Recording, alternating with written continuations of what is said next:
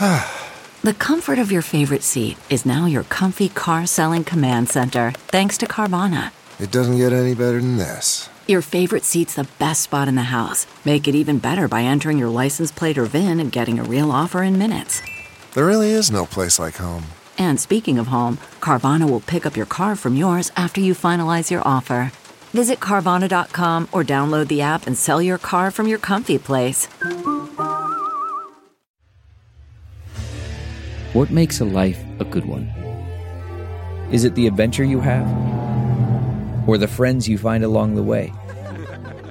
Maybe it's pursuing your passion while striving to protect, defend, and save what you believe in every single day. So what makes a life a good one? In the Coast Guard, we think it's all of the above and more. But you'll have to find out for yourself. Visit gocoastguard.com to learn more. The Bob Cesca Show. Bob Cesca. Hello, Cesca. You're looking radiantly maternal. The Bob Cesca Show.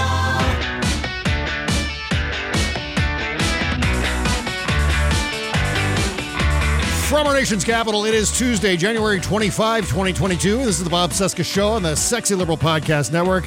Hello, hi, how you doing? I'm Bob. Hello, Bob. Hello, day 371 of the Biden-Harris administration, 287 days until the 22 midterms. I am on Instagram. My handle is the Bob Cesca. Follow me over there. Also, I'm on Twitter at BobCesca_go. And here comes Buzz. When you say Buzz Burbank, Yep. you've said it all. Good day, my friend. Good day to you, sir. That's because you are a dumb son of a bitch. Oh, hi. Peter Ducey in the background there, huh? Yeah, I ran into him in the hall. Yeah, it's... He's in your hallway. That shows you how dumb he is. He needs to be up in Washington in the D.C. bureau at Fox News, but he's in your hallway. He's an idiot. What's he doing here? Dumb son of a bitch. Well, anyway, yeah, he's Bob, of course. I'm Buzz, and one of us used to date the green M&M. Sexy. Leave it to you. Yeah, the female green M&M character has been replaced by a less sexualized version after that rumor about her and the Three Musketeers. There's a Pornhub vertical about that, I think. Reputation ruined. Well, those lovable scamps, the Proud Boys. Lovable. And the Proud Boys and several thousand anti-vaxxers marched in Washington Sunday to protest mask and vaccine mandates. Mm-hmm. And it was like 38 degrees in D.C., so most of them wore coats because, you know, you wouldn't want to catch a cold. Over the weekend, anti-vaxxer and Trump-loving quarterback Aaron Rodgers... Oh, God. You know how we love the sports on this show. Well, over the weekend, anti-vaxxer and Trump-loving quarterback Aaron Rodgers led his Green Bay Packers to defeat in the playoffs and likely ending his own NFL career. But don't feel too badly for Rodgers. He just landed a gig as medical advisor to Dr. Oz. Blind leading the blind, huh? Real doctor, Dr. Anthony Fauci, says COVID cases in the U.S. are going in the right direction. Yes. I think he means toward Trump country. For sure. Nailed it. And, well, it's here. The tax filing season began yesterday. Mm-hmm. And this year, the IRS is reminding taxpayers ivermectin is not deductible. More music, the Bob Cesca Show. Let's go spreading now. Everybody's learning how. Come on, get infected with me. Come on, get infected with me. Early in the morning, we'll be heading out. The virus will be coming along. We're loading up our woody, not a mask in sight. We won't be staying healthy too long. Come on, Corona, baby, wait and see. I'm gonna ignore the CDC. Come on with me, baby, let's head to the sea. We'll start a second wave, wait and see. Let's go spreading now, everybody's learning how. Come on, get infected with me. Come on, get infected with me. Rocky Mountain Mike, Rocky MNTN Mike on Twitter. Yes, indeed. A classic right there. because we got to talk about done with COVID. Apparently, this is a movement, a hashtag now. We're going full don't look up, but we're going to talk about that here in just a second. But Buzz, before we dig into everything on the show today, I just want to say an official farewell and thank you to the great Ziggy Blue from our Patreon page. We lost, in radio, we call them P1 listeners for preset 1. That's the first preset on your radio dial. And if you've got, a particular radio station on that first preset, then you're listening to that radio station a lot. And that's hence the P1 moniker for your most loyal listeners. And Ziggy Blue was that guy. Ziggy Blue was just so invaluable on our Patreon page. We called him the mayor of our Patreon page. Right. And God damn it, he had an aggressive form of cancer that started back in August. He had a surgery back then. And we were following along with that. And then the cancer came back. And so, oh man, it's been a rough several days and coming to terms with all that. I mean, just an all-around great guy, baseball coach, disability advocate, dad, husband, just one of the really good guys. And it's going to be weird this weekend doing the Indie Music Countdown, which is our monthly countdown of all of our favorite indie music here on the show. Because Ziggy was like the main guy. Ziggy was like like the groupie, the fanboy for all of our independent bands here.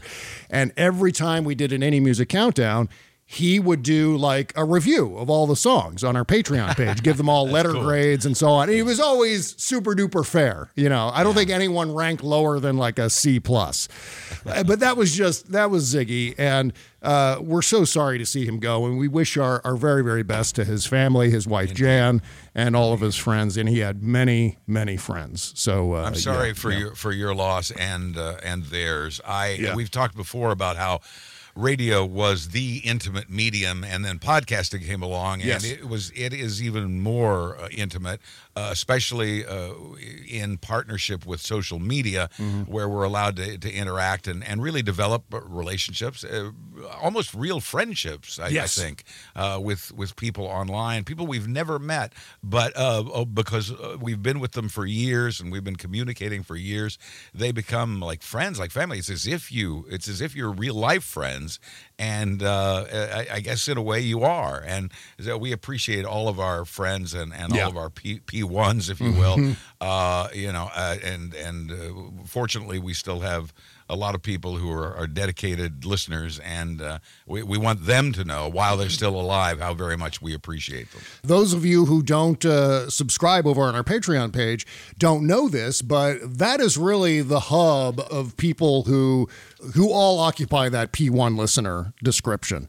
Right. And it's one of those places where you can go, our Patreon page and the comments especially, and you can feel comfortable with more or less like-minded people. There's no cheap shots. There's no flame wars going on over there. It's a very positive place to be, and Ziggy kind of set that tone. I didn't necessarily do it myself. It was all kind of Ziggy Blue's doing, and people would follow his lead. And that's why I kind of, in a very ceremonial way, kind of put him in charge of the comments on our Patreon page. And so we're going to miss him badly. He leaves a hole there. Indeed. So, yes. And cancer. I'm so over cancer. Oh, God. Yeah. I hope the promise of the mRNA vaccines leading to more and more cancer cures will be justice for all the people that we've lost so far. So that's my fingers crossed thing. Okay, so tomorrow, Donna Halper returns to the show. Looking forward to talking to the great Donna Halper. Excellent. She's one of our favorites here, a fan favorite, listener favorite, and we're going to be talking about everything with Donna tomorrow. Plus, here's a big deal. This is also a big deal. Not that Donna isn't a big deal, but next Wednesday, we're going to be talking to Malcolm Nance. Malcolm Nance is coming back to the show. Man, that's great. And he's going to be speaking to us live from Ukraine. Oh, wow. Yeah. In fact, I was going to get him on for tomorrow, but he writes back and says, well, don't you want to talk to me when I'm in Ukraine? I said, no. I said, absolutely, I want to talk to you while you're in Ukraine. So can we work this out? You're 7 hours ahead if you're in Ukraine. So the great Malcolm Nance made accommodations for me to talk to me on the show next Wednesday, live from Ukraine, which is amazing. So thanks to Malcolm. That is very cool. Stay tuned. Next Wednesday, that's Feb 2nd, Groundhog Day. Hopefully it won't repeat over and over and over again, but you'll at least get it once. So coming up, Donna Halper and then Malcolm Nance. Nance. So people must not miss the Wednesday show. Absolutely. Yeah. And by the way, talking about Patreon, bobceskashow.com if you want to join our Patreon page. Okay, so Done with COVID is the perfect illustration of one of our favorite movies for the past couple of months, Don't Look Up. We talked about this a little bit last week, Buzz, with David and Jody, because I got into a debate with Tom Nichols about this very topic. Tom Nichols from the Naval War, or formerly from the Naval War College. He's a Lincoln Project guy, never Trumper. If we ever again engage in naval warfare, he's the guy we're going to turn to. Yeah, but I mean, he's been talking about the ridiculousness of continuing on with COVID protocol for some time now. He's talking about it from a policy point of view, a policy-making point of view. Bad policy. We're dealing with lots of bad policy with these mask mandates and so on. So we were sort of at the leading edge of this discussion, plus obviously Bill Maher and Bill Maher's denialism going way back to the fall, where right before Omicron hit, Bill Maher was on his show saying, hey, COVID's over. Stop listening to the protocol. Don't worry about it. If you're vaccinated, the pandemic's over. But it kind of reached a new high watermark on Friday on Maher's show, where he had podcaster Barry Weiss on. And this video has been making its rounds. I'm not going to play the audio because you've probably heard it, but it bears repeating what exactly it was she said. So here's what she said on Bill Maher's show. To Bill Maher's delight and to the applause of the audience. A good deal of the audience, yes. Yes, exactly. So Barry Weiss says, I did it all. I watched Tiger King. I got to the end of Spotify. We were told you get the vaccine and you get back to normal. And we haven't gotten back to normal. And it's ridiculous at that point. So I'm going to stop there and say that the fact that we couldn't go back to normal after a few weeks wasn't the fault of the vaccine or the people pushing the vaccine or the policymakers saying you need to go and get the vaccine. It had everything to do with the variant, with the Delta variant. Yeah, with the science, exactly. So how can you say that this was something, it wasn't like someone like the Wizard of Oz behind the curtain pulling the levers going, why, you think you're done with the vaccine? Well, think again. And he pulls the lever and then there's more COVID. That didn't happen. That's not the case. This is the nature of a pandemic. This is how it works. If only a fraction of the population ends up getting vaccinated against it, variants arise and we're never able to get out of it. Exactly. So, there's that. We shouldn't be surprised that Barry Weiss would take a stand like this, being a former op-ed writer for the Wall Street Journal. So there's, that's your first clue right there. Yeah. It's not surprising that Bill Maher would have her on. It's not surprising that both of them would take this stance. And by the way, I stopped watching Maher before it was cool to stop watching Maher. Good for you. All right. I at the very beginning of the pandemic is when I bailed on him. I always liked the show, but I never liked him. So I would watch for the show and the guests and what they had to say, but it got to the point where I could not tolerate him anymore for being such an a-hole to his audience, to his guests, and just in general. So I bailed on him a long time ago. Their position should not surprise us at this point, but he's now using AT&T's AT&T's HBO to spread disinformation. And, I think that needs to be stopped just as much as Joe Rogan needs to be off Spotify. Because they're both, and shut down Fox and OAN and Newsmax as well. They're all just spreading disinformation and doing harm and creating this cloud of doubt, this cloud of confusion that's keeping us from resolving the pandemic. And you're right. The more we ignore it, the more opportunity we give for new variants to arise. There's already a variant of Omicron. It doesn't appear to be as serious as it just doesn't appear to be more serious than Omicron, but that illustrates the point that variants can and will continue to rise given the opportunity by people who refuse to follow common sense safety protocols. Yep. And the irony about what Barry Weiss has been saying, what Bill Maher has been saying, what some of the Done with COVID people have been saying is that telling people that the pandemic is over by giving the impression that you yourself believe the pandemic is over and you're telling your audience about that, what that's going to do is guarantee that the pandemic will never be over, because it's the complacency that is causing the rise of some of these variants. It's causing the continued spread of all of this.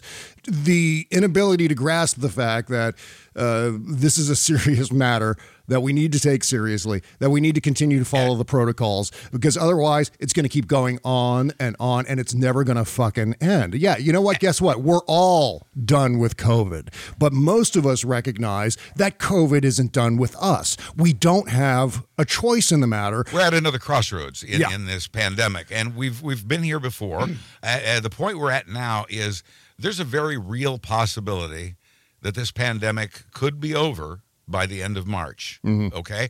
Also, but that's true, but also true is in that period of time, new variants can emerge that could change that outcome completely. Oh, yeah. Yep. Which path we take is completely up to us. And you can tell, already which way this is going. You've seen the movie. You know how this turns out. Yeah. And it's very disheartening and disappointing. We can only hope that luck is on our side, because humans thinking about others isn't going to happen. And that's really what this is about at this point. It's the people who are not getting vaccinated and not wearing masks are only concerned with themselves and have no regard for others. And the lesson that we learned from the movie is that the Fox News crowd that said, don't look up at the comet coming to destroy Earth, that didn't change the fact that the comet was still coming to destroy the Earth. That's the insanity of this done with COVID bullshit. Barry Weiss continued by saying, I know that so many of my liberal and progressive friends are with me on this, and they do not want to say it out loud because they're scared to be called anti-vax or to be called science denial or to be, smeared as a Trumper. Rightfully so. Anyone who says that the pandemic is over and we need to go back to normal life is out of their fucking mind. Well, it's also wishful thinking at play. I think there are progressives who are done with COVID. Sure. I think there are progressives who've decided, you know what? We're not going to beat this thing. I give up. Let's just roll the dice and take our chances. Good God. I do think that there's a lot of that because the pandemic fatigue is very real. You feel it. I feel it. We all feel it. Oh, yeah. Some people are checking out because they've had enough, whether COVID is done with them or not. Yeah. Meanwhile, Barry Weiss continued. I think this is the last chunk of this. Fine. She said, the city of Flint, Michigan, which is...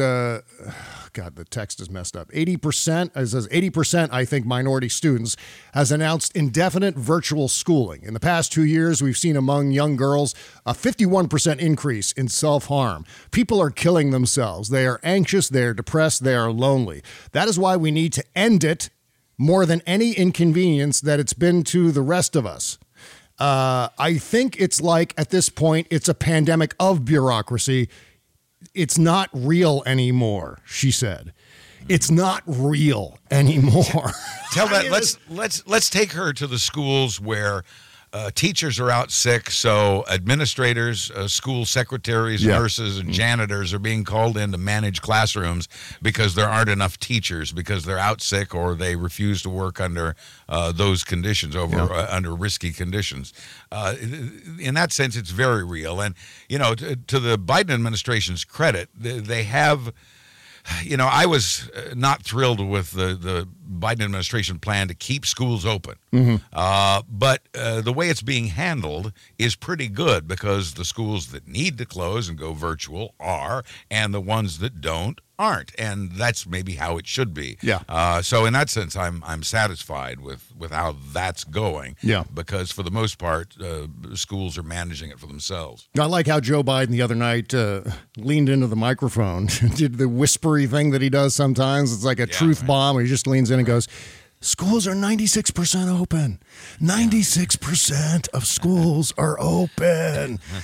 But you know what? The self-harm she was talking about here, indefinite virtual schooling, this isn't a consequence of just random policy. This is a response to a deadly pandemic. Buzz, I can't think of anything that would be a greater definition of gaslighting than telling an entire party, say you're Joe Biden, you're the head of the Democratic Party, you're the president of the United States, and you say to the people, COVID is over, no more pandemic, we're reopening, don't sweat it, go out and have a good time.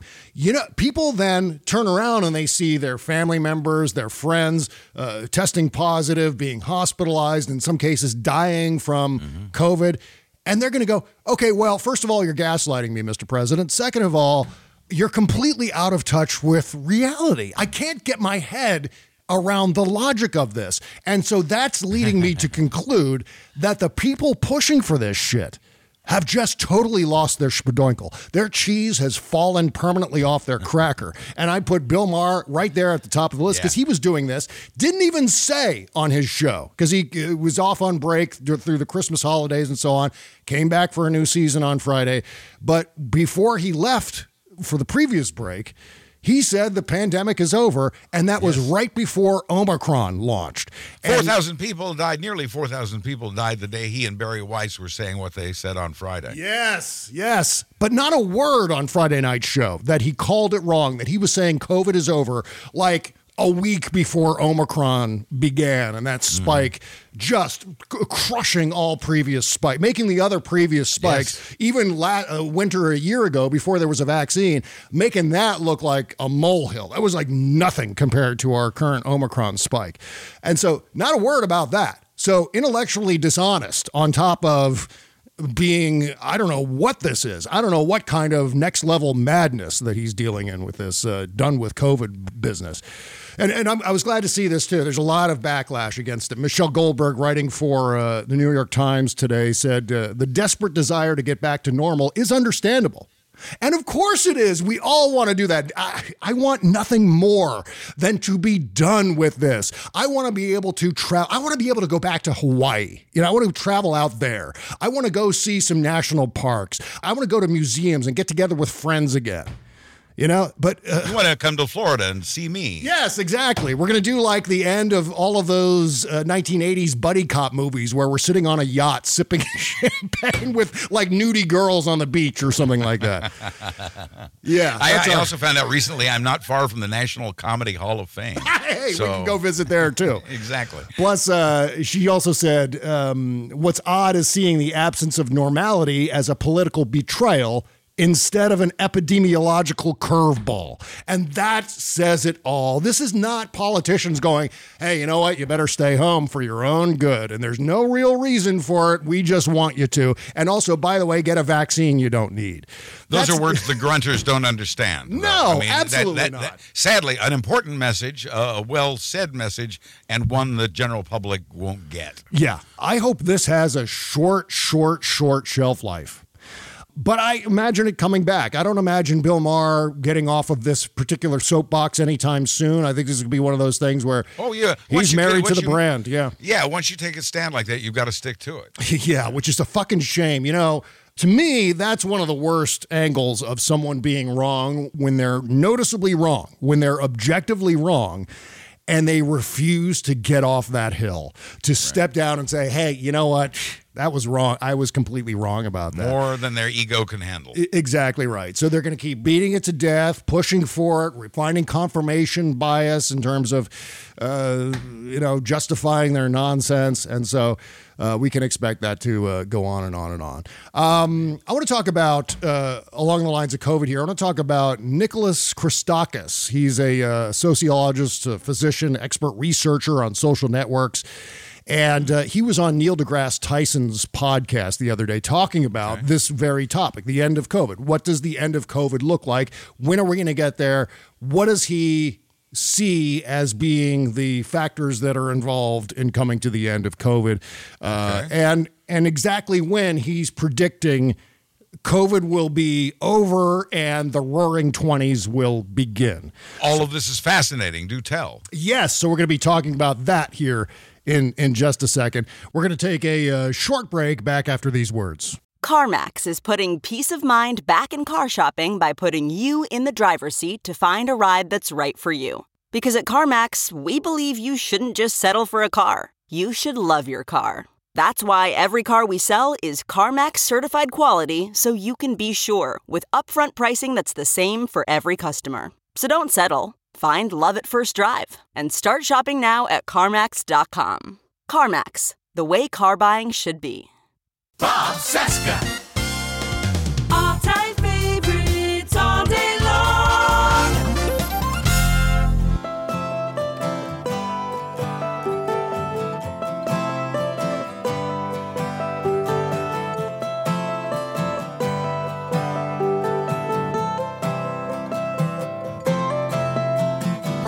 I read your letter,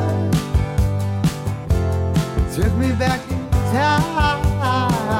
When I believe that if we both try, could fly.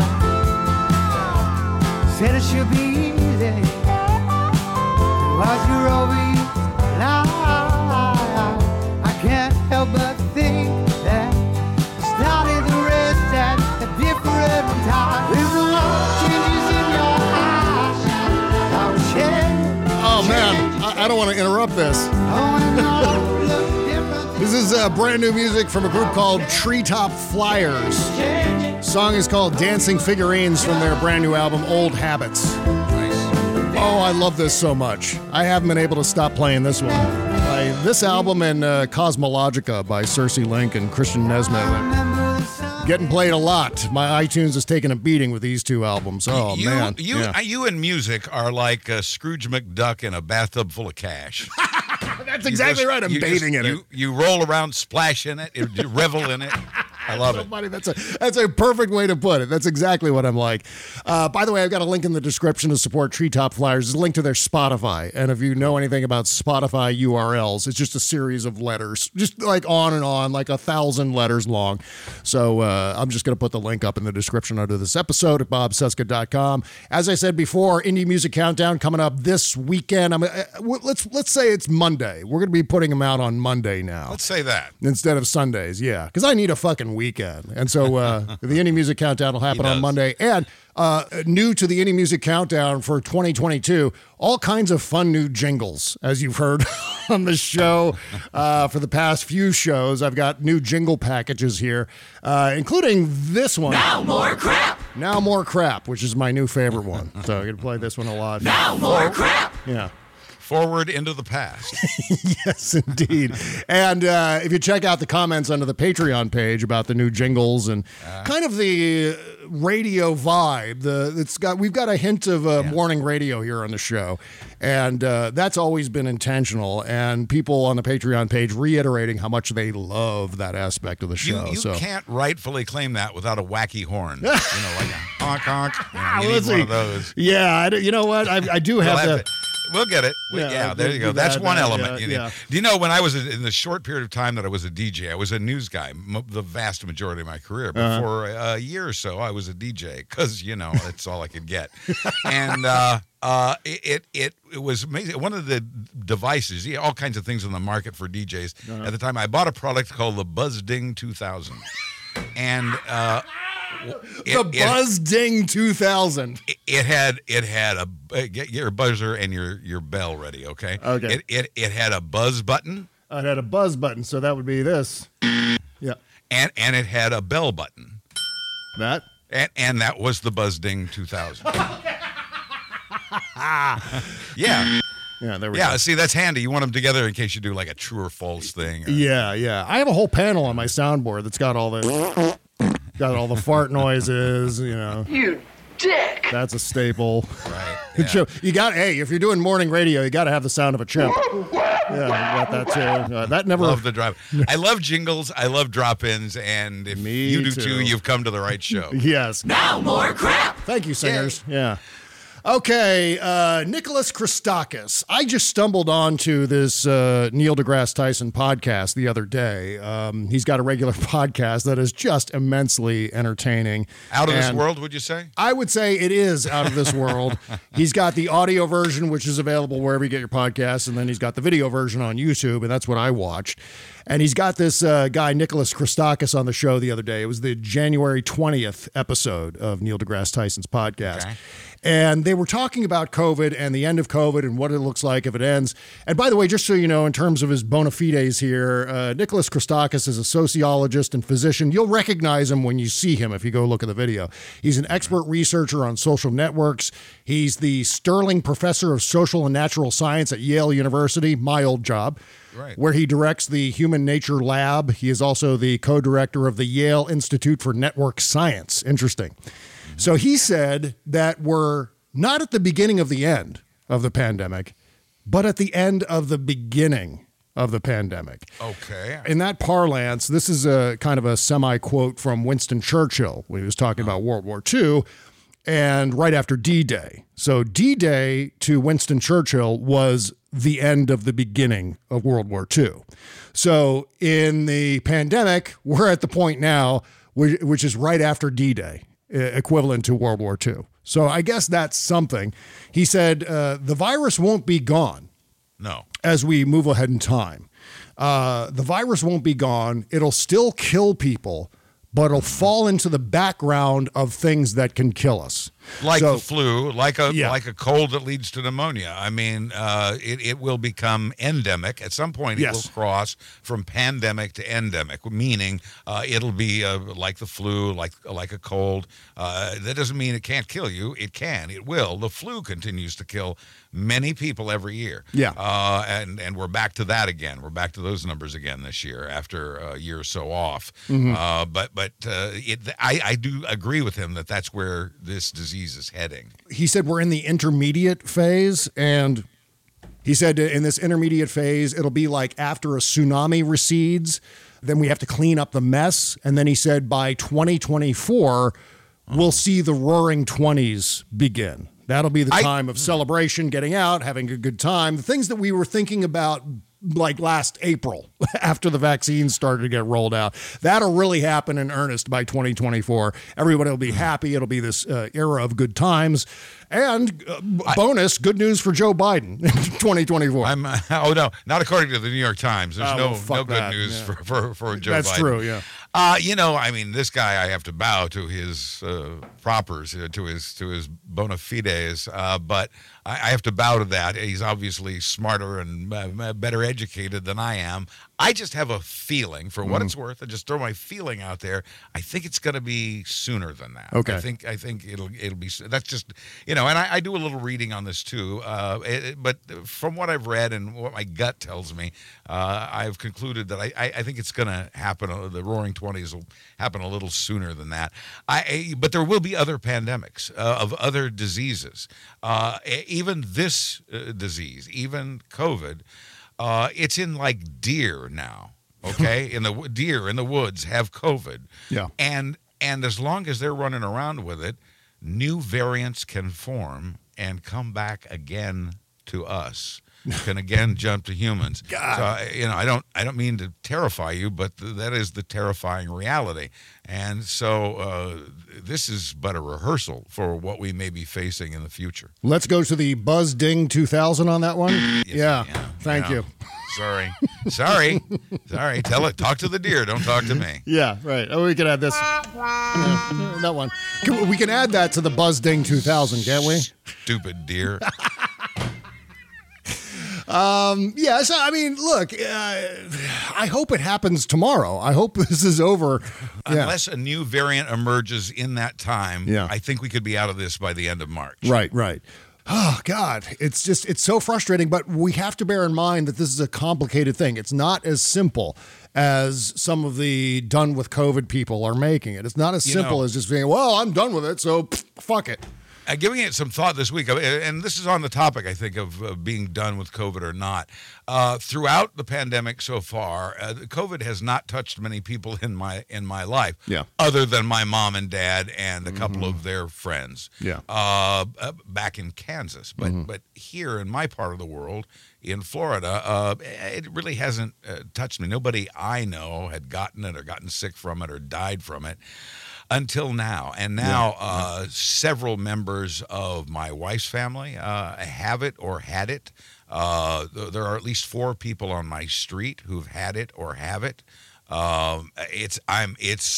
I feel closer. I feel the disease has drawn closer to me than at any right now. When many people are saying the pandemic is over, that they're over COVID, it's only just now that it's beginning to really creep into my own life. Other people have felt it, all along. But for me, I've managed to stay isolated until now. It's feeling much closer. Mm-hmm. Right, and in fact, Nicholas Christakis said that there's going to be 3 categories of people when we reach herd immunity: people who've had COVID, people who are vaccinated, and people who have had both, a vaccine and COVID also.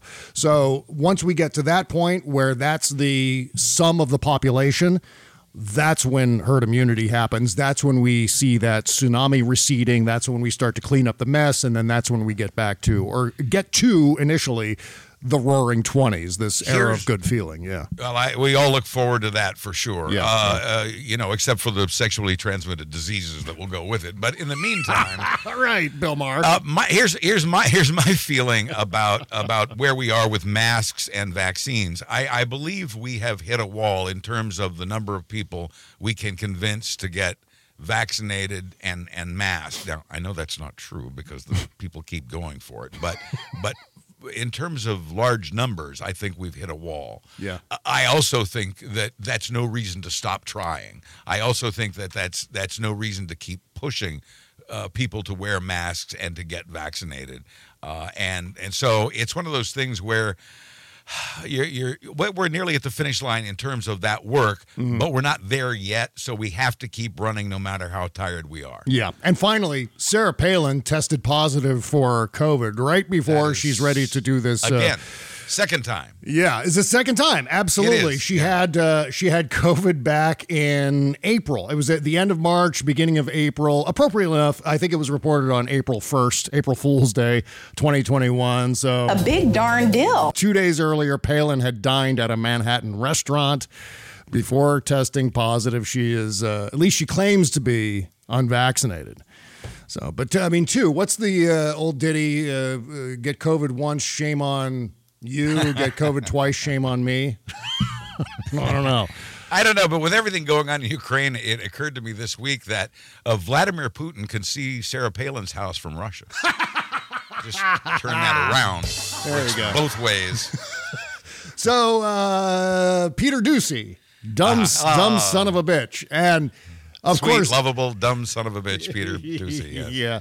Those of you who are just waking up from, being out of it for a couple of days, maybe don't know this, but Joe Biden called Peter Doocy a dumb son of a bitch on an Not open to mic his face. yesterday. Yeah. Biden didn't know the mic was open. He heard the question. He didn't know his mic was still hot. Yeah. It was a photo op. He was walking out. He wasn't taking questions. Reporters were shouting questions, and one of them came from, pain in the ass Peter Doocy, who's the gadfly at every White House news conference, Terrible. every press briefing. Yeah.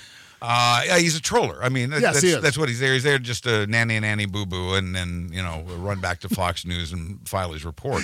At any rate, Peter Doocy shouted a question. Do you think inflation will be a political liability? Well, now, You dumb obviously. son of a bitch. And so Biden, not knowing his mic was on, sarcastically said, no, it's an asset, or words to that effect. Says he's being snarky. Yeah, he was being sarcastic. What a dumb son of a bitch. He wasn't saying it to Peter Doocy. He wasn't even really saying it to anyone other than himself out loud, I think, and did not know the mic was hot. And he did, to his credit, within an hour, and this is why we love him, this is why we elected him, within an hour he called to apologize and said it wasn't personal. And it wasn't. It was an overall frustration he felt. I mean, it may have been personal to the extent that Peter Doocy always asks stupid questions.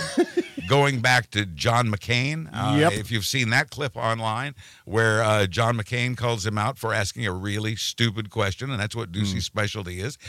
I can't help but point out that the apple doesn't fall far from the tree here, since Peter is the son of Steve Ducey. I had two, in radio, I had two very uncomfortable moments. I was on a show that had invited Steve Ducey to be on as a guest, and had at one point invited Ann Coulter to be on as a guest. I sparred with Ann Coulter. I just sat there and fumed at Steve Ducey, and now there's a little clone. There's a mini me of Steve Ducey, known as Peter, who is the troll of these White House news conferences, and he asks stupid questions. Anybody can. Of course, it's a political liability. Never mind. Not only will Fox not point this out, but no mainstream media is spending much time pointing out that inflation is right now a worldwide problem. Leaders of all countries are dealing with this. Yes. It's not Biden exclusively, and it's not because of his policies. It's because the world is currently engulfed in a bit of inflation. Yeah, and those of you who don't know, Steve Ducey, Peter Ducey's dad, and of course with Peter Ducey's like a copy of a copy of a copy of a copy of Steve Ducey. And Steve Ducey is not any sort of intellectual giant himself. So if you have a copy of a copy of a copy of that. And here's why. Steve Ducey, not only one of the giggling couch tumors on Fox and Friends in the morning, every day on Fox News Channel, but he's also formerly the kicker guy on WRC TV, the NBC affiliate in Washington, D.C. He was the guy who would come on at the end of the nightly news or the local news and do the story about the grandma who has a potato chip that looks like Lionel Richie or something like that. That was Steve Ducey. And now Steve Ducey is setting the tone for American politics every day, 5 days a week on Fox News Channel. He was a feature reporter in Wichita, Kansas. I guess after I left my hometown of Wichita to find fame and fortune in radio.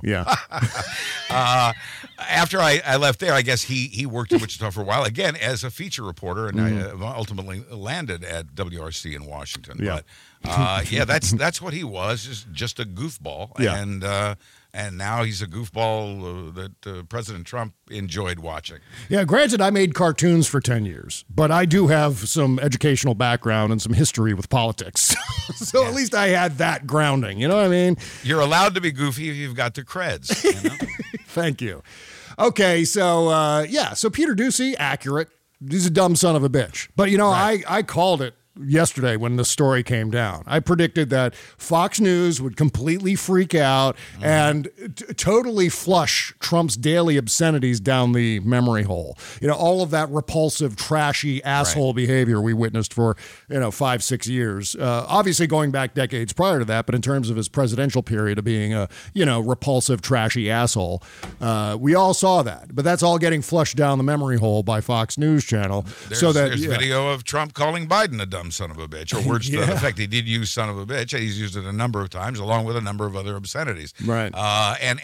This hypocrisy. Thy name is Republican, because Trump called the media the enemy of the people and made repeated attacks on journalists and media personalities. Biden makes one off-the-cuff remark, and Fox and the right wing are accusing him of attacking the media.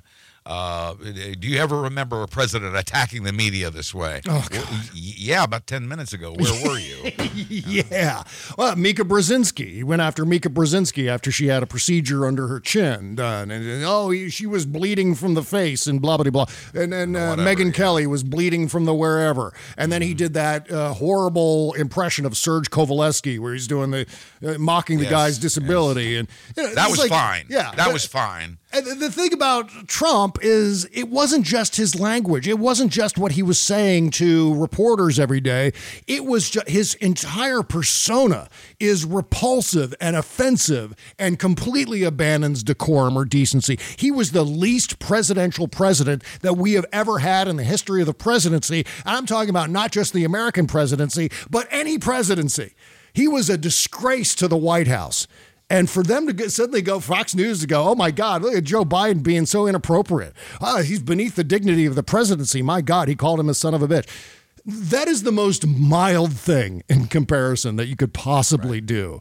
And this is the off-balance nature of our media coverage. How do we overcome this? Because we've talked before about blah blah Democratic messaging and the fact that Republicans are very good at seizing on something and making a big deal, making it very loud, making it very big and colorful. The media is there supposedly in the middle, but both sidesing everything. Maintaining mediocrity wherever possible.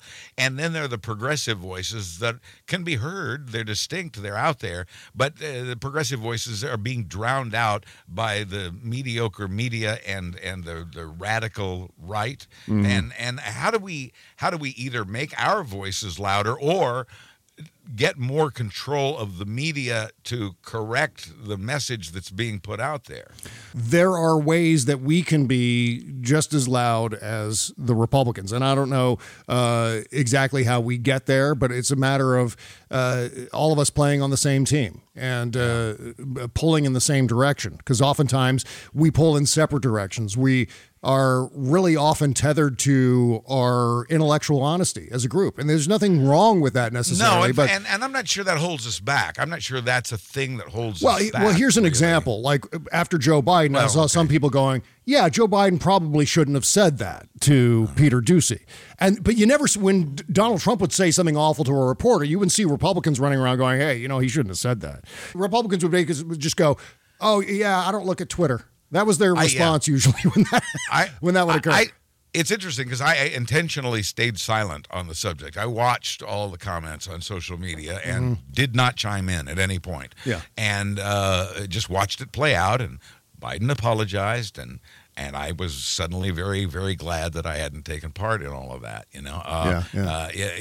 But I understand that, and I understand that, we have the Blue Rose people and those among progressives who are hurting the cause. Yeah. I see how that damage can be done. We've got to find a way to amplify ourselves. We're like the Who's in Whoville. We're shouting, but we can't be heard, and we need to break through somehow. I keep hoping that we'll find a way to do that. Yes, indeed. Well, some more good news here. Yes. In fact, I don't know if we've had any other good news on the show today. So this is not necessarily more good news. This is, try this again. This is some good news.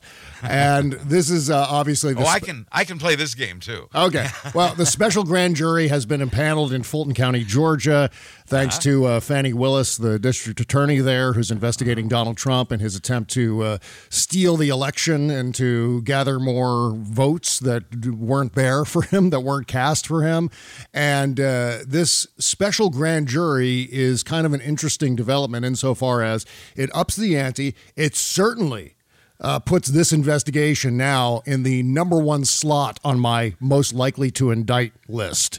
Yeah, she's raced into the lead here. Yeah. Now, that said, it's a special grand jury, not a regular grand jury, sort of a traditional grand jury. A special grand jury is a way to compel witnesses to testify, to comply with subpoenas. Because up until this point, they haven't been complying. The people that Fannie Willis has been trying to get testimony from haven't been complying voluntarily. So this, according to Georgia law, is the best way to compel testimony from witnesses. Right. So, now, the downside of a special grand jury in Georgia is that it cannot indict. Right. It can subpoena, but it can't indict. A regular grand jury can't subpoena, but can indict. Yes. A special grand jury can subpoena, but cannot indict. Right. So you ask, well, then what's the point if they can't indict? The point is this greatly helps the DA's investigation in Fulton County, Georgia. Right, and you can't go before a regular grand jury without all of your ducks in a row. And this special grand jury is a way for Fannie Willis to get all of the information that she needs, all the evidence that she needs, in order to take it before a regular grand jury and have them vote on an indictment. Right. This is step one in that process. Yes. And all of this stuff is going to take a little while. In fact, the special grand jury doesn't convene, I believe, until the 1st of May. So we have to wait for it to even get started. And then there's no limit on the. There may be a 1-year limit, but there's very little limit on the time they can spend on this case. Yeah, absolutely. And the other thing that it can do, the special grand jury can recommend to a regular grand jury to indict. So this is almost like there's an aspect of this that reminds me of the 1-6 committee, where the 1-6 committee, the 1-6 committee can't necessarily indict themselves, obviously, but what they can do is recommend to the DOJ that DOJ indicts. And in this case, the special grand jury that Fani Willis has impaneled will, I hope, offer a recommendation to a regular grand jury.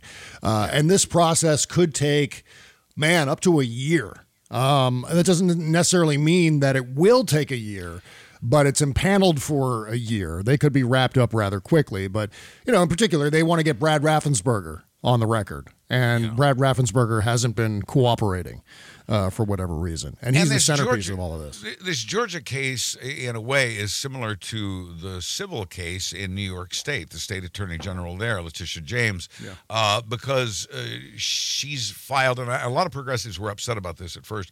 Why is it just a lawsuit? Why isn't it criminal charges? Well, because she doesn't have the case yet. This will allow her to gather more information in the discovery phase of this lawsuit that will allow for criminal prosecution. Everything, it's step by step by step, and it's slow and cumbersome, and yes, this is an emergency, but also know that things are actually moving along a little faster than usual, faster than they did in Watergate, as should be the case, since this is a multitudinally more, exponentially more ugly crime than Watergate ever could hope to be. Absolutely. The late G. Gordon Liddy was a two-bit burglar in the end, and he botched it.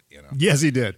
Judge Brasher, who authorized the impanelment of this special grand jury, wrote, "The special purpose grand jury shall be authorized to investigate any and all facts and circumstances relating directly or indirectly to alleged violations of the laws of the state of Georgia, as set forth in the request of the district attorney referenced here in above."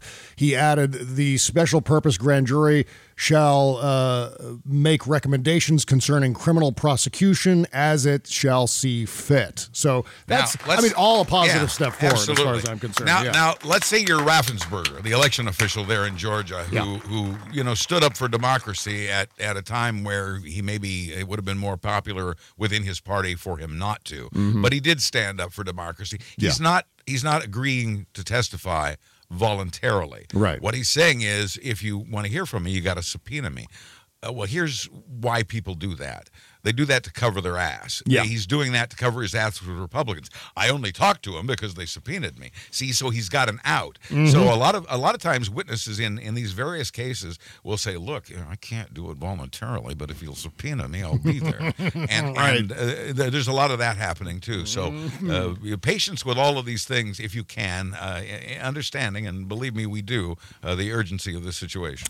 Yes, and I love the idea of Donald Trump shitting himself at the omelet bar at Mar-a-Lago. That's one of my favorite things in the world. Just imagining how torturous this must be for a guy who demands that everyone love him. I would love to speak to Mary Trump about this right now, because this has got to be killing him. This has got to be. I mean, Trump's been very good at denial, at denying that he has any kind of trouble, and that's one way he's gotten away with so many things. Is it's nothing, it'll go away. Right. And a lot of times he's been right, or he's done things to make it right.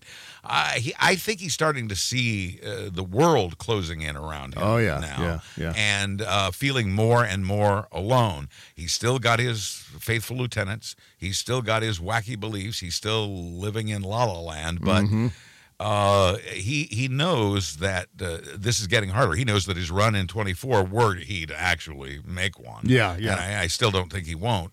I still don't think that he will run in 24. But he knows that he knows now that he can't. There may have been a time a few weeks back or a couple of months back where he thought, if I wanted to do this, I really could. and now he's got to be thinking, no, I can't. There's no way I can win. He's got to come to that realization at some point. So most likely to indict, number 3 still remains the recommendations coming from the 1-6 committee over to DOJ. That's number 3 on my list. Get a ding here. Oh, the Buzz Ding 2000. 2000. Yeah. And number 2, I think, would be obviously Letitia James in New York and the Trump Organization investigation. Actually, you know what? Wait a second. Let's back up. There are 4 on this list. So let's go. Let's revise. Let's start again. Number 4, 1-6 committee recommendations to DOJ. Number 3, Letitia James and the Trump Organization investigation in New York State. Number 2, I think, is the Manhattan District Attorney's investigation, the racketeering investigation of Donald Trump. And number 1, as I said, Fannie Willis in Fulton County, Georgia, has moved to number 1, up from number 2. I might choose a different order, but you know what? They're all important, and it really doesn't matter. And I think they're all going to happen. Right. And I'm not talking about an order of importance. I just am foreseeing where the indictments are most likely to come from. So, okay. All right. We're going to take another short break here. And when we come back, we're going to talk about some more good news. I got some good news about the 1-6 committee. I've got some great news about gerrymandering. We're going to talk about that and a whole lot more here in just a couple of seconds. But first, today's show is sponsored by BetterHelp. If there's something nagging at you and you don't know what it is, there's something keeping you from getting out of bed in the morning, I've got a solution for you. You can try this. It's called BetterHelp. It's not a crisis line. It's not self-help. It's professional therapy done securely online. BetterHelp is going to match you with your own licensed professional therapist in under 48 hours. You can log into your account anytime you want and send a message to your therapist and get a timely and thoughtful response. Plus, you can schedule weekly video or phone sessions so you won't ever have to risk COVID in a crowded waiting room. BetterHelp makes it easy and free to change therapists if you want. It's more affordable than traditional offline therapy, and financial aid is available. BetterHelp wants you to start living a happier life today. Visit BetterHelp.com/Seska. That's BetterHelp.com/CESCA, and join over 2 million people who've taken charge of their mental health with the help of an experienced professional. In fact, so many people have been using BetterHelp that they're recruiting additional therapists in all 50 states. And here, your special offer for Bob Cesca Show listeners. Get 10% off your first month at BetterHelp.com/Seska. That's BetterHelp.com/Seska. Thank you. Bob Cesca plays more music.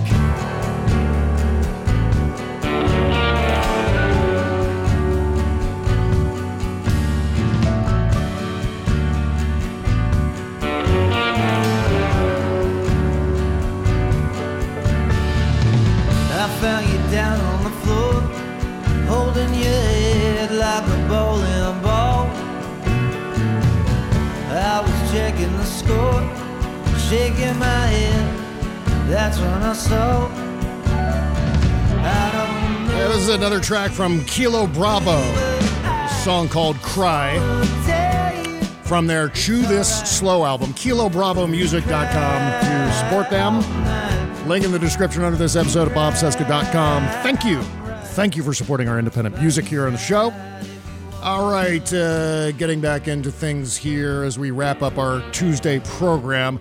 Jennifer Rubin wrote a great piece in the Washington Post where she outlined the, what do we got here? Like 5 biggest achievements coming out of the 1-6 committee so far. Let me underscore the words so far, because there's a lot more to come. First, number 1, the President and Assistant Attorney General Jeffrey Clark schemed to involve the Justice Department in a plot to invalidate the election. We learned that from the 1-6 committee so far. An executive order was drafted to allow the federal government to seize voting machines. My God. That was shocking to read that. Because you know what the deal was with that, Buzz, was he was going to give the military 60 days to examine the machines. Right. The 60-day period of time would have put that investigation into February of 2021. Beyond Inauguration Day. Beyond Inauguration Day. Exactly. So obviously this was a stalling tactic involving the military. You can only really categorize that as a military coup. Exactly right. Exactly, yeah. Fortunately, it didn't go along. Fortunately, I mean, people resigned. A number of things happened to keep him from carrying that out. But the fact that he tried, that's the most treasonous thing. And the other thing to look forward to, on the more to come card for the Jan 6 committee, the live televised primetime hearings. Oh, yeah. Do we know when those are starting yet? I do not. I know they are supposed to start in February. What part of February, I don't know yet, but I think it could be sooner than later. We're not, what is it? We're 6 days, less than a week away now from February. So coming soon to a TV screen and an internet screen near you are going to be these televised hearings and clips from them.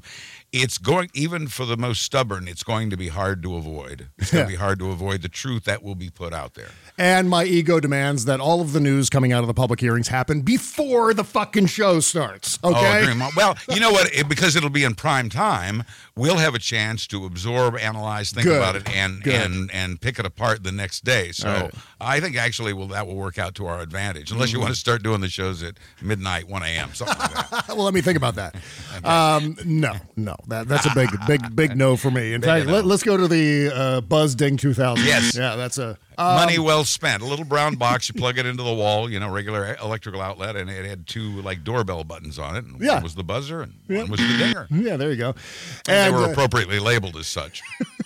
So I don't know if we would have known this executive order about having the federal government, having the military seize voting machines. I don't know if we would have known about this if it hadn't been for the 1-6 committee. I mean, it's possible we could have heard it through the press, but, at least we heard. There was reporting at the time. There was, contemporary reporting about that, but there was no evidence of it. The January 6th committee now has the hard paper. Somebody, we don't know who, somebody drew up for Trump an executive order that would have directed the military to seize your county's voting machines and conduct their own count of the election under their commander-in-chief, Donald Trump. Fortunately, his defense secretary resigned. He put lackeys in the last minute. We knew at the time, when Trump was in the lame duck period of his presidency and he was replacing people at the Department of Defense, that was a big red flag right there that he was considering using the military. And I remember talk of it at the time. But now we have evidence of it, thanks to the work and the legal abilities of the January 6th committee. I hope we eventually find out, and this would be number 3 on Jennifer Rubin's list here. I hope we eventually find out if Trump was involved with this plan to create fake state electors. This forgery scam, right? Got to be.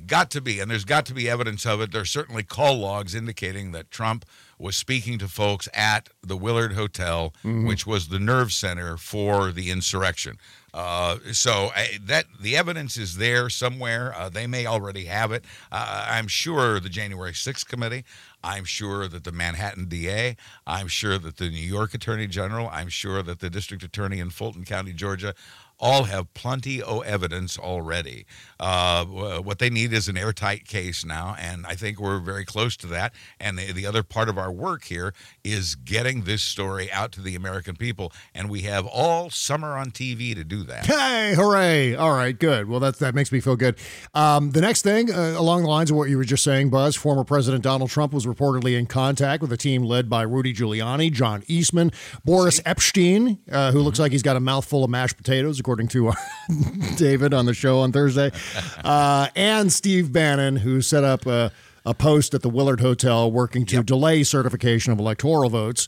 And finally, number 5 here, Republican members of Congress sent texts to then White House Chief of Staff Mark Meadows concerning the plan to engage the Justice Department or to prevent Congress from counting the electoral votes. So you've got linkage here between the White House and members of Congress as far as their complicity in this entire plot. At the top, you've got Trump, who didn't want to let go. Beneath him, you've got his lackeys, his lieutenants who serve him faithfully no matter what. And that includes Giuliani, who's in a whole lot of trouble. I heard rumblings that Giuliani will be arrested this week. Oh, wow. He's raising money for his legal defense by selling 9/11 T-shirts for $911.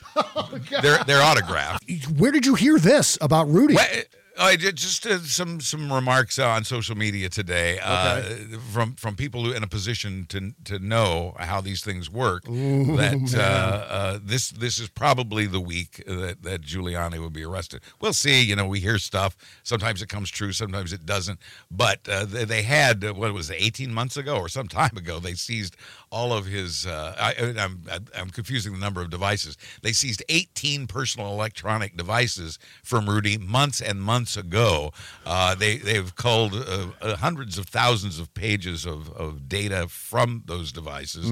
And Rudy was at that nerve center at the Willard Hotel, along with Steve Bannon, on the phone with Donald Trump. So you're going to see Trump tied to those folks. You're going to see, his lackeys of the Defense Department and on down. And that you're going to see that they are connected to Republican members of Congress. And I use the word loosely, and we're talking about, Gates and Green and all the others. And then you're going to find that those Republican members of Congress are tied to members of the Proud Boys and the Oath Keepers. And then beneath all of that, at the bottom of this pyramid of idiocy, of violent idiocy, are the people who just, my president said I should go to Washington. And so that's the bulk of the crowd that showed up. Yeah. But there's your pyramid of what happened. And so what our members of the January 6th committee are going to do is lay this out, evidence by evidence, throughout the summer on prime time. And remember, Boris Epstein confessed to being involved with the forged electors. Just adding that here at the end. He was on with Ari Melber on MSNBC talking about how I was quoted in the press recently, and sure, I was involved with that like an idiot. Because he believes, he believes in what he did, and he believes it's the right thing, and he's about to find out that's not right. Well, you see how they work, though, just from a strategy point of view. They know they're up to their fucking eyeballs in this shit with cheating in the election. Now, going back to Ukraine, going back to Louis DeJoy and rigging the mail to prevent mail-in votes from getting where they needed to get. And then all the way up to the insurrection. This is all part of an ongoing plot to hijack that election. And so in the face of all of that, in the face of certainly legal charges, they're saying, no, it's not us. It's them. They were, remember, they stole. And like, oh, no, you don't have any evidence for that, but that doesn't matter. They're just going to keep screaming and screaming and screaming. So a lot of the reporting goes to, well, they're saying, through this big lie thing that the Democrats stole the election and it wasn't them. And so that sidetracks the whole thing. Maybe there's a messaging lesson to be learned there, too, in terms of how to confront charges like that. I honestly believe, and I'm the glass half full guy, but I honestly believe that Trump's going down for this. I believe Giuliani and Sidney Powell are going down for this. I believe Steve Bannon and Mike Flynn are going down for this. I believe Gates and other members of Congress are going down for this, along with the Proud Boys and some of the doofuses who rioted at the Capitol that day in an attempt to overturn a legitimate election. And in the future, history students will read with great fascination about all the people who were ensnared by this thing and what they tried to do, the outrageousness of what they tried to do, and how slowly but surely that was stopped. And speaking of being through the looking glass with Fox News messaging and so on, we are going to get to Russia on the show eventually. I haven't wanted to talk about what's going on with Russia and Ukraine. Just because there's enough shitty news. But we are going to get into it. As I said earlier in the show, we're going to be talking to Malcolm Nance about all of this on Wednesday of next week. So he's the guy to listen to on this. Yeah, we'll consider that to be the official christening of our Russia-Ukraine madness that is potentially going to occur here. Meantime, as we're going to wrap up the show with some decent news here. This is actually really good news about gerrymandering.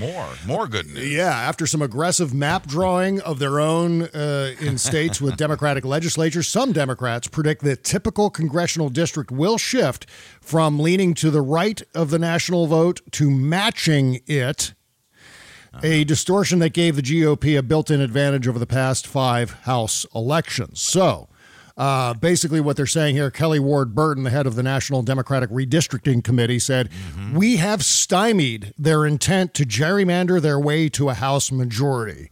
So the Democrats have done a fine job doing the gerrymandering of their own to negate all of the gains that the Republicans have made through gerrymandering themselves.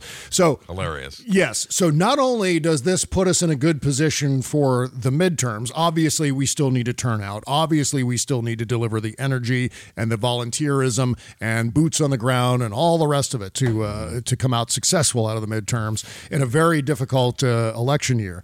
But at least the gerrymandering isn't going to be one of those things that we're going to be working against. So that's all good news. It's much less of an obstacle for us this year. Yeah. Our greatest obstacle, I think, is going to be apathy. As we've discussed before, so many people have stopped following this. So many people don't want to hear it. So many people don't know what's going on and don't want to know what's going on and have written it off as politics as usual.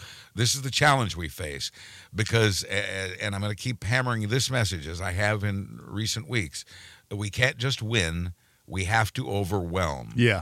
We have to, the only way to defeat fascism as the form it's in today's Trump-Publican Party, the only way to defeat it is to crush it. We can't just hurt it. We can't just barely beat it. We have to crush it. And we do that with the most unbelievable turnout, something that goes above and beyond anything we've done before. I know that that's probably an unrealistic goal, but that's the goal we have to push for. Yeah. And I'm all about that. I'm all about, noting, as I did online this week, that Steve Bannon and Newt Gingrich both think, and by the way, for those of you not taking Newt Gingrich seriously, he has been hired by congressional Republicans to guide their agenda in the coming years. So you haven't seen or heard the last of his work. Newt Gingrich is saying, as Steve Bannon is saying, that when Republicans take over in 2022, hey, that's this year. Yeah. That when Republicans take over in 22, they want Biden and members of the January 6th committee arrested and jailed. If that means anything to you, not only must you vote, but so must everyone in your circle. Yeah. Every person you can touch with this needs to be there. We can't just win. We have to overwhelm. Well, as you know, I've been predicting that exact thing for a couple of months now, which is that the Republicans, if they take back a majority in Congress, will form the committee to investigate the 1-6 committee. That will happen. And now Newt Gingrich is saying it's going to happen. Right. So usually when it comes to those sorts of things, when they say there's going to be an investigation, believe them, because that's what they do. That's what they love doing that. How many Benghazi investigations were there? If you think arresting a president like Biden or arresting and jailing the people who serve on the January 6th committee is the way to go, then Republican is your ticket. Right. If you think it's fascism, and it is, then you have no choice but to not only vote Democratic, but take lots of other Democratic votes with you. Really long show today, by the way. I just want to mention, Really? I just noticed the clock. It's gone so fast. I know. Well, I wanted to add one last thing about the gerrymandering thing. I just had noticed that oh my God, we're so late.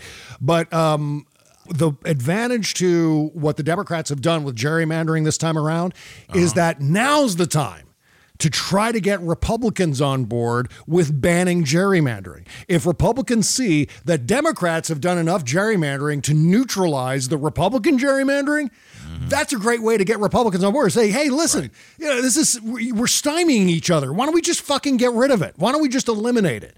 And they may want to go along. You may get a couple of them that might want to go along with something like that. It's always worth a shot. I can also see bipartisan support for reform of the Electoral College. That can a separate and complicated topic that could be good or bad, but that's on the table as well. Yeah. Well, as long as the Republicans feel stymied by the Electoral College, that's the way to get them on board. They have to feel the hurt before they will make a move along those lines at all. Even if that, they may just go, hey, you know what? We're going to stick with gerrymandering to own the libs. Even though they're getting stymied by it, even though they're getting neutralized from it. They're just that dumb. They're just that incomprehensible. I don't know how to even explain it. It's hard to, it's like nailing Jell-O to a wall trying to describe Republicans these days. So there's no extra charge for the extra time we've devoted today. But there is an extra charge for what we're about to do. Hey, that's right. We're about to do the Shadow Docket program on our Patreon page. That's patreon.com/Bob Cesca Show or bobcescashow.com. Thank you so much for subscribing, and thank you for joining us over there. The last third of the show, you're missing out. We've only finished like the first 2/3 of what we meant to talk about today. There's still more show happening, and we're going to shove it all into the Shadow Docket on our Patreon page. So run, don't walk to sign up right now. $5 a month. That's all it takes. You get 2 postmortem shows. I said postmortem again. I can't believe it. Old habits die hard. That's what it used to be called. Shadow Docket. Yeah, you get 2 Shadow Docket shows every week on Tuesdays and Thursdays. And again, every week, despite the fact that it's a $5 a month charge on our Patreon page. And it's you won't even really notice it popping out of your account once a month. So it's a bargain at twice the price. We pass the savings on to you, as they say. So coming up on the Shadow Docket, we're going to talk about a few things here in the remaining minutes of the show. Going to talk about the lab monkeys that are on the run in Pennsylvania. Oh, yes. In fact, I don't know if there's anything more to say about it than what I just said. Just monkeys next. Yes, monkeys. Coming up, monkeys on the show. Neil Young is stepping forward. Good. I'm glad we're talking about that. Having a come to Jesus moment with Spotify. We're going to talk about that here in a second. Plus an announcement. I'm not going to say what it is, but an announcement about one of our favorite Fox News programs and all of our favorite... one of our favorite Fox News hosts. And that's all coming up on the Shadow Docket show. Again, that's on our Patreon page, bobcescashow.com. Join us over there. It's fun, it's affordable, and get lots more show. Okay, thanks for signing up. We'll see you over there, folks. Bye-bye. Because you are a dumb son of a bitch. You are. A big darn deal.